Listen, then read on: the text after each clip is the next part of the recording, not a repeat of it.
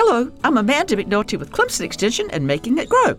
When I've been to fancy grocery stores in pandemic days, I'm more prone to impulse buying. Why 5 bags of almond flour and peculiar jars of condiments? The garden centers at big box stores are masters at product placement with totally inappropriate displays of weed and feed by their checkout points right now.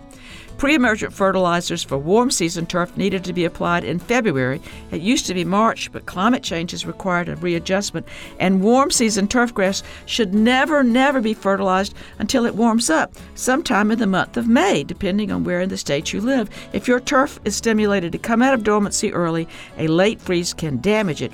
And inactive turfgrass can't absorb nutrients, so you're just paying for that water-soluble nitrogen to leach away. Funded by South Carolina Farm Bureau and Farm Bureau Insurance.